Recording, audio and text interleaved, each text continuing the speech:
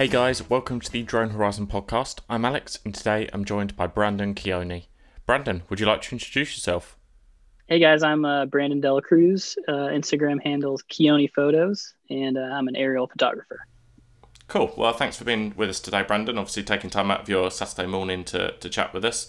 As always, we've asked you to send over sort of three shots that are your favourite slash sort of mean something to you. I mean, we've got three fantastic pictures. We'll start off with the shot that's got the bridge on it. So, what's the story behind it?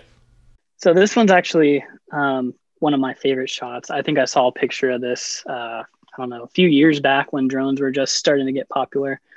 And this place is in Big Sur, which is Northern California. It's a huge kind of like coastline park that kind of leads up to like the Monterey Bay area near San Francisco. And so I actually road tripped up here with my family, and we hit the spot kind of middle of the day. So as we were going up to meet up with some friends, the lighting was like really blown out, and just the sun was super harsh. And I still decided to launch anyways. It's like the only pocket of airspace that you can actually launch right here. And so I just put the drone straight up in the sky, and I did not like any of the shots that I got. I didn't like any of the photos or videos that I got.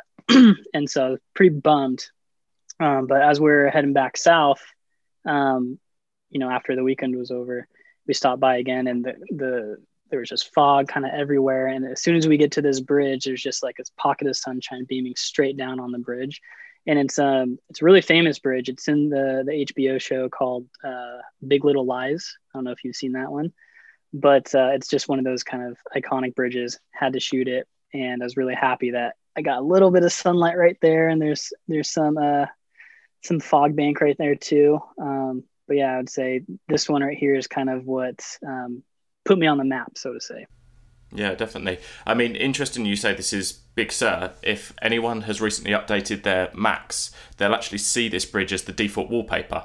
But obviously it's taken from the sea looking in. Yeah, I just had to double check it because obviously now that you mention it, it's in that shot. So if you're looking for a different perspective on it, then obviously that's where you can find it. But I mean, it's a fantastic shot, and you've really managed to get the perspective of things as well by having the cars on there. Is this like a multiple stitch panorama, or is this just sort of one shot? It is. So yeah, most of my shots that I post on Instagram, I do like vertical panoramas that I stitch in Lightroom. So I think this one's probably around 5 or 6 shots.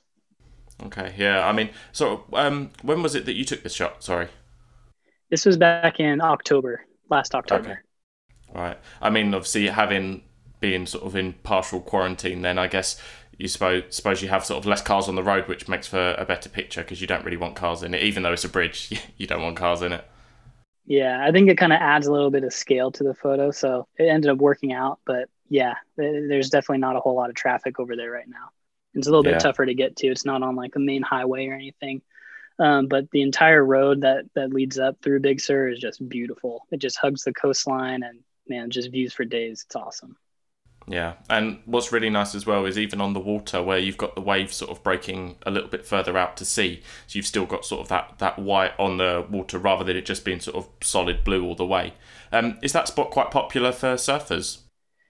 You know what? You can't really get down to the beach right there. Some locals know how to get to the water, but it's really difficult to find the right trail that'll get you down there because it's all just like bluffs and cliffs. So you won't see a whole lot of surfers there. If you go south a few miles, you might see some surf spots, but right in front of the bridge, not really any surfers. Yeah. I mean, that sort of brings us on to your second shot, which is of a surfer. So, do you want to talk us through this shot and why you've chosen this shot to talk about? Yeah, absolutely. So this shot, my dad's a huge surfer, been surfing since he was 13. My family is actually Hawaiian, so he was born and raised on Oahu, and surfing is just huge for him. He's been asking me to come out and take some drone shots of him for I don't know since I started, which is pretty much back in let's say like July or something. And so Big Swell came into town. This is actually in Huntington Beach, California, which is known as like Surf City, USA. And yeah, so it was really cool to go out. And I mean, I have a lot of shots of different surfers, but none of them are really anyone that I know. So it was cool to follow my dad, paddle out, and just kind of track him as he's surfing. And this was the first wave of the day I thought was a pretty good one. It's a pretty cool little angle. It's not like directly over him, and it's not directly in front of him. It's kind of just like, you're seeing the wave crashing and he's coming up and hitting the lip. So yeah, this one's really cool. I had fun editing this too, because the water in Huntington's it's not the clearest, because you got the port of Long Beach, like just north of it a little bit. So the water's kind of green and brown. So the editing technique here is I just wanted to kill all the blues and kind of make it look more of like a black lost at sea type of feel here. Yeah, I mean, it's sort of, when you first sent it over, it almost looks a little bit black and white, which is obviously quite unusual for water. But I think that gives a sense of how dark and probably how far out to sea he was to get water that's that dark and moody. I mean, you've got a really nice contrast going on at the sort of the bottom half of the picture, where you've got the sort of marbled water effect on the right hand side and then clear on the left, but then up the top obviously you've got the wave starting to crash. So you've sort of really caught that at a nice point, and obviously with your dad in the shot as well, it sort of makes it that little bit more personal. Yeah, absolutely. Thanks, man. Appreciate that. Yeah. And then sort of moving on to your third shot, which you said was taken not that long ago, so do you want to talk us through that one? Yeah, so this one I actually took on Christmas morning at sunrise.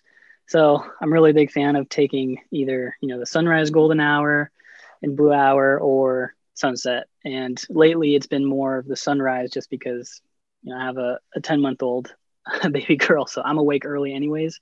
But yeah, so I woke up on Christmas morning, and my family and I, we stay in the cabins in like the local mountains here every Christmas. And there's not a whole lot of snow, obviously, in Southern California, but we got really lucky. So Christmas Eve, it started to snow a little bit. And, that night, overnight, it snowed probably a couple inches. So, yeah, I woke up early in the morning. There's no clouds in sight. The sun was shining nice and bright, and really gave a nice just lighting window into this top down right here. And it was about like 20 degrees Fahrenheit. So that's the coldest I've ever flown in. I mean, it's usually like 80 degrees Fahrenheit out on the West Coast. So 20 degrees, I mean, my hands were freezing. My fingers were like frozen, can barely feel the controllers. But, I've seen some shots like these on Instagram, and some of my friends have them too. And I noticed this windy road when we were driving in. Thought, hey, this might look cool from that top-down perspective. So flew over it. Luckily, had some snow, and the trees got a little bit of snow too. So I think it turned out pretty cool. Yeah, definitely. I mean, that's some dedication, getting up on Christmas morning to go out and capture the sunrise. I mean, even if you were already up, that's still dedication to the shot. But obviously, in your case, the conditions were perfect, and you wanted to go out and make the most of that. Yeah, absolutely. It ended up working out really nicely. Yeah. How did you find flying your drone in temperatures that cold? Because a lot of the drones, sort of more consumer drones, are aimed more towards sort of general day-to-day temperatures. So how did you find that your drone coped in that sort of temperature range? You know what? I kept the batteries warm. One of my friends, he runs a Skybangers account, and he gave me some advice on just keeping the batteries warm and the drone warm prior to heading outside. So I have a Patagonia jacket and stays pretty well insulated. So I kept all my batteries nice and warm in there. And truthfully, it seemed to fly just fine. As soon as I launched, I hovered for about a minute or so just to make sure the props could warm up and all the motors can warm up. And yeah, I mean, it responded really well. Yeah, I mean, that's always a bit of a worry when you sort of send drones up. I mean, more recently over here, we've not had temperatures as cold as that recently, but I have seen pictures of people online posting, and their blades end up with a little sort of lining of frost around the edge of it. And it almost, you think, just that extra little bit of weight, you don't want your drone to be dropping out the sky, but obviously they wouldn't take off if they couldn't handle that kind of temperature. Yeah, definitely. So, talking about drones, what kind of drone kit do you use when you go out? Do you want to run us through sort of what you take in your backpack with you when you go out to shoot? Yeah, totally. So right now I'm flying the Mavic Air 2, and I bought the Fly More combo. Highly recommend it. You get pretty much everything you need. Comes with 2 extra batteries. You get ND filters. You get a carrying bag and some extra propellers, extra joysticks, and all that good stuff. So I got that in the bag, along with a DSLR as well. Okay. What DSLR is it that you take with you? Well, it's a mirrorless. I'm shooting the Canon R6 right now, and I have a few lenses. I have an 85, a 50, a 10 to 18, and I have the kit lens, 24 to 105. Cool. Do you tend to use any ND filters when you fly, or do you just tend to sort of more take pictures rather than video? You know what? When I go out with the intent to shoot video, I do usually use like an ND16. Um, that's the lowest one that came in the Flymore combo. But I shoot pretty close to sunset and sunrise, so the lighting isn't always like really harsh. So I don't find a real need to use them all the time. But if I'm shooting in the middle of the day, photos and videos, yeah, I'll throw the ND16 on there. So do you tend to shoot more pictures or video then? Last year in 2020, I shot a lot more stills. And I think this year I've kind of wanted to push myself to shoot a little bit more video. So I have a couple new reels up on Instagram, just kind of challenging myself and, you know, trying some new things too.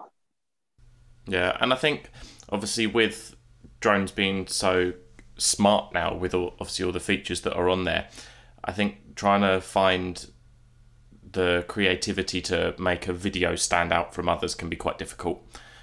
Because obviously the standard cinematic shots, as lovely as they look, it's sometimes the sort of views you get with those kind of videos can be maybe a little bit overused. But sort of how do you find that you make your pictures and videos stand out from other people? Yeah, totally. That's a good question. So for photos, originally I tried to start shooting different perspectives that I haven't seen on Instagram or different social media like Reddit, things like that. And so I try to give it my own little like twist in terms of, perspective for like originality, things like that. But I think something that's really helped me kind of stand out is my editing style. And, I've developed a few presets and they work out really well for me. And so basically now I can just kind of see, depending on like location and time of where I shoot, I know which preset that I built that I can throw on there. So I think editing is a huge piece of, standing out from other shots that you see. And it's funny because I don't want to call it competition, but you're seeing like different photos that are inspiring you. And each one that inspires me, I'm like, oh, this is a different color edit, or this is a different color grade. And yeah, I think that's always just going to keep climbing and climbing. And you're just going to see these photos get better and better from all these different artists, which is pretty cool. So obviously the shots that you've sent over, the last two I would say are probably more similar in terms of the kind of colour that Mm-hmm. they portray. So when you take a shot, do you take shots with the intention of it meeting a specific style, or is it a case of you just take shots whenever, and then it's when you get back to the edit that you then sort of think, right, well, it's either going to be this kind of shot or that kind of shot?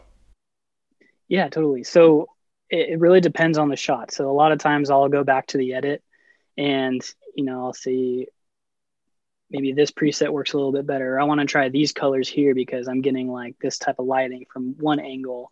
Or, if it's a top down shot, then I'm seeing, okay, I can really bring in these like blacks to make the water look really, really deep blue, or I can bring in more whites to make it, look a lot cleaner and crisp and minimal. So I think it's like for me a combination of both, because I do try to like have a game plan when I go fly of the different shots that I want to get and the different editing techniques that I want to get to. But I think the fun part also is being able to look at an image on your computer and be like, ooh, I want to try this. And then you try it, it ends up working out. Yeah. So sort of thinking about shots ahead of time, do you tend to plan a lot of your shots, or is it more a case of just if the conditions are right off? I mean, obviously with the shot that you took on Christmas Day, we've sort of discussed that was a spur of the moment thing. Do you tend to sort of plan shots ahead of time?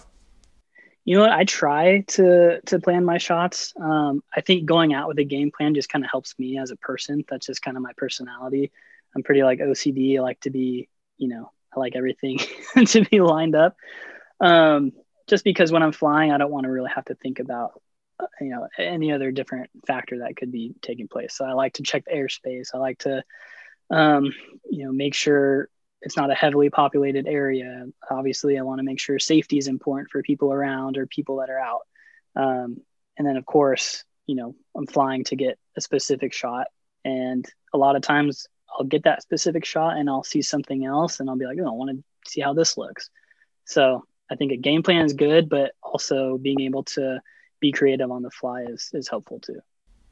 So obviously you're based out in the States. So what are the kind of flying regulations out there at the minute? Because obviously I know Canada's recently got a lot more strict with it. The UK's recently changed their regulations. So what's it like for you sort of flying out in America?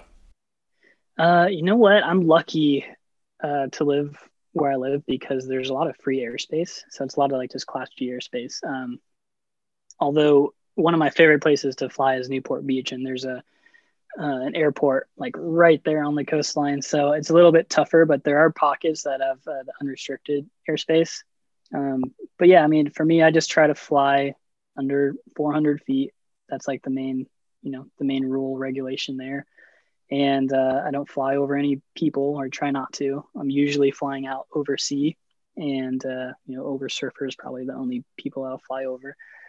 But yeah, and then just being able to keep your head on a swivel, making sure there's no air traffic, helicopters. We do have a lot of helicopters that kind of just cruise down the coast. So yeah, I mean, it helps to drone with a friend. And this morning I actually went and shot with one of my buddies. So it's cool to have like an extra set of eyes just to watch the sky too. Yeah, definitely. And I suppose that sort of helps your creativity as well, being with someone else that you can go out with. Over the course of doing the podcast, a lot of the people that I've spoken to, they tend to go out in groups because they find that having sort of fellow photographers and drone pilots with them, you sort of bounce the creativity off of each other. Do you sort of tend to fly with other people on the whole, or is it more just a solo thing? Yeah, so for me, it kind of varies. I try not to fly with more than one other person, just because it can be distracting also. And you're manning an aircraft that's in the sky, and it's sharing airspace with manned aircraft. So I think for me personally, I need to kind of hone in and focus in on what I'm there to do, because I don't want to spend any time in the air that I don't need to.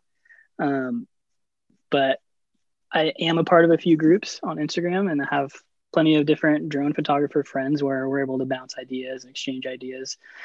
And, if we ever did meet up, then yeah, it'd be pretty fun. But I usually try to keep the groups pretty small.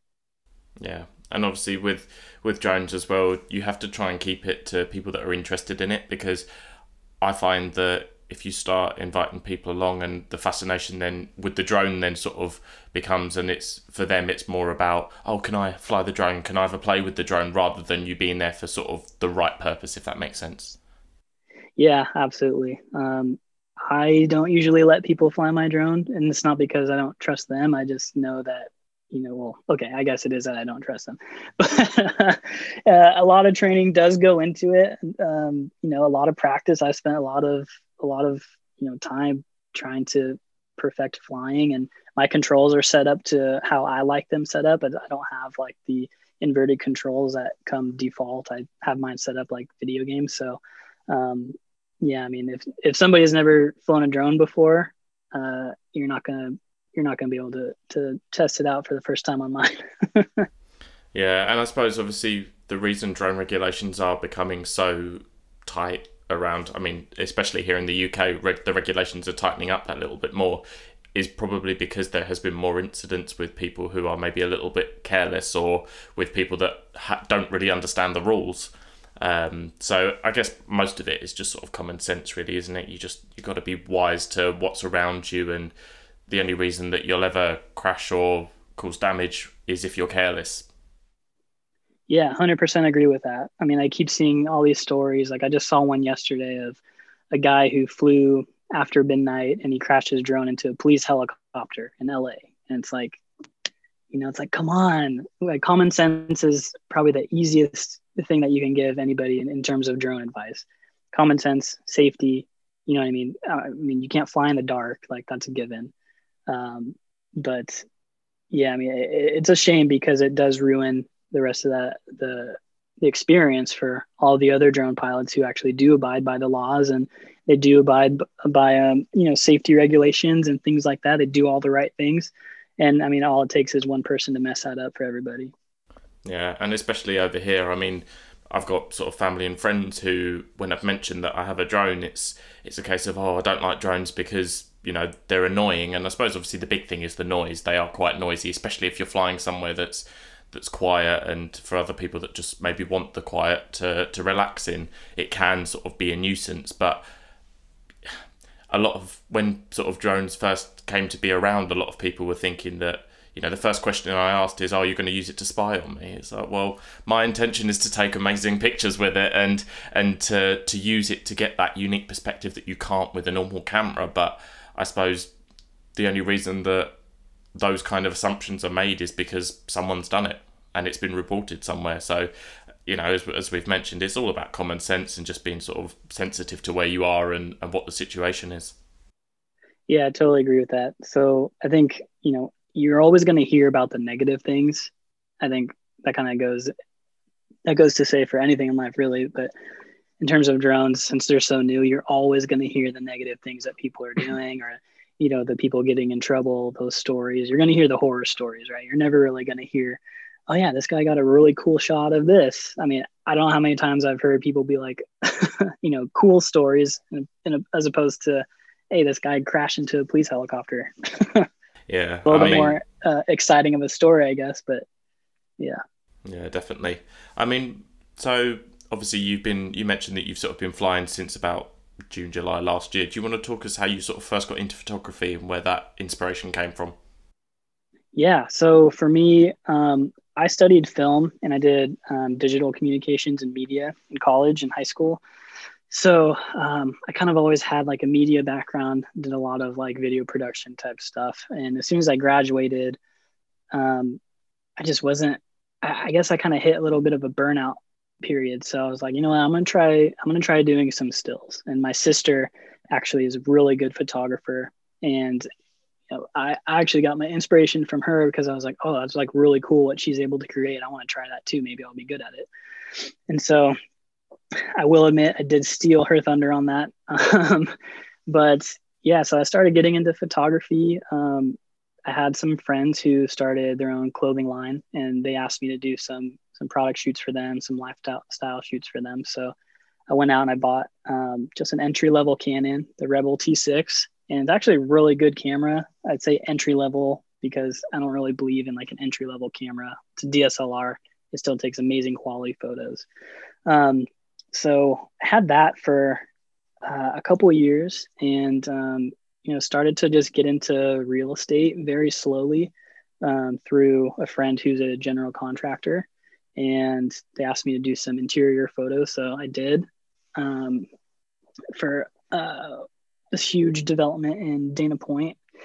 And it was a pretty big gig. So for it to be my first one, I was a little nervous, but I enjoyed it a lot actually, because you're not really working with anybody. You're given your own autonomy. And for me, I like to take photos and just kind of like see lines and shapes and things like that. So real estate is like perfect. And yeah, I had a lot of fun with it, learned a lot. And from that, I got other gigs and it just kind of like started building and building and building. And, it dawned on me like, okay, if I'm going to do real estate, then I should get a drone because the aerial photos for the real estate industry are just like, they're top notch and they're everywhere now. So offers a different perspective. You're able to kind of get a feel for the neighborhood or community where the house is in.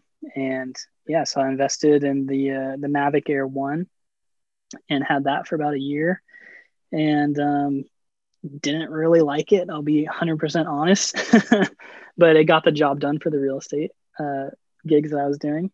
And yeah, I think from real estate branched out to doing family sessions and senior portraits and just kind of opened a lot more doors, which is pretty cool. What is it you didn't like about the Mavic Air 2? So the original Mavic Air. Mm-hmm. Yeah. So for the one, for me, it gave me so many problems. I would have hovering issues where it would just kind of it looked faulty and I would check the blades and they're fine. I would have to calibrate before every single flight and the calibration would take me around like anywhere from 5 to 10 minutes. And in real estate, if you're trying to like get the drone up in the sky, as quickly as possible, get your shots come down, then obviously if you're having to wait, 10 minutes before you can launch, it caused a little bit of problems for me. So yeah, I mean, I didn't hate it. I didn't hate it, but I didn't love it as much as I love the Navigator 2.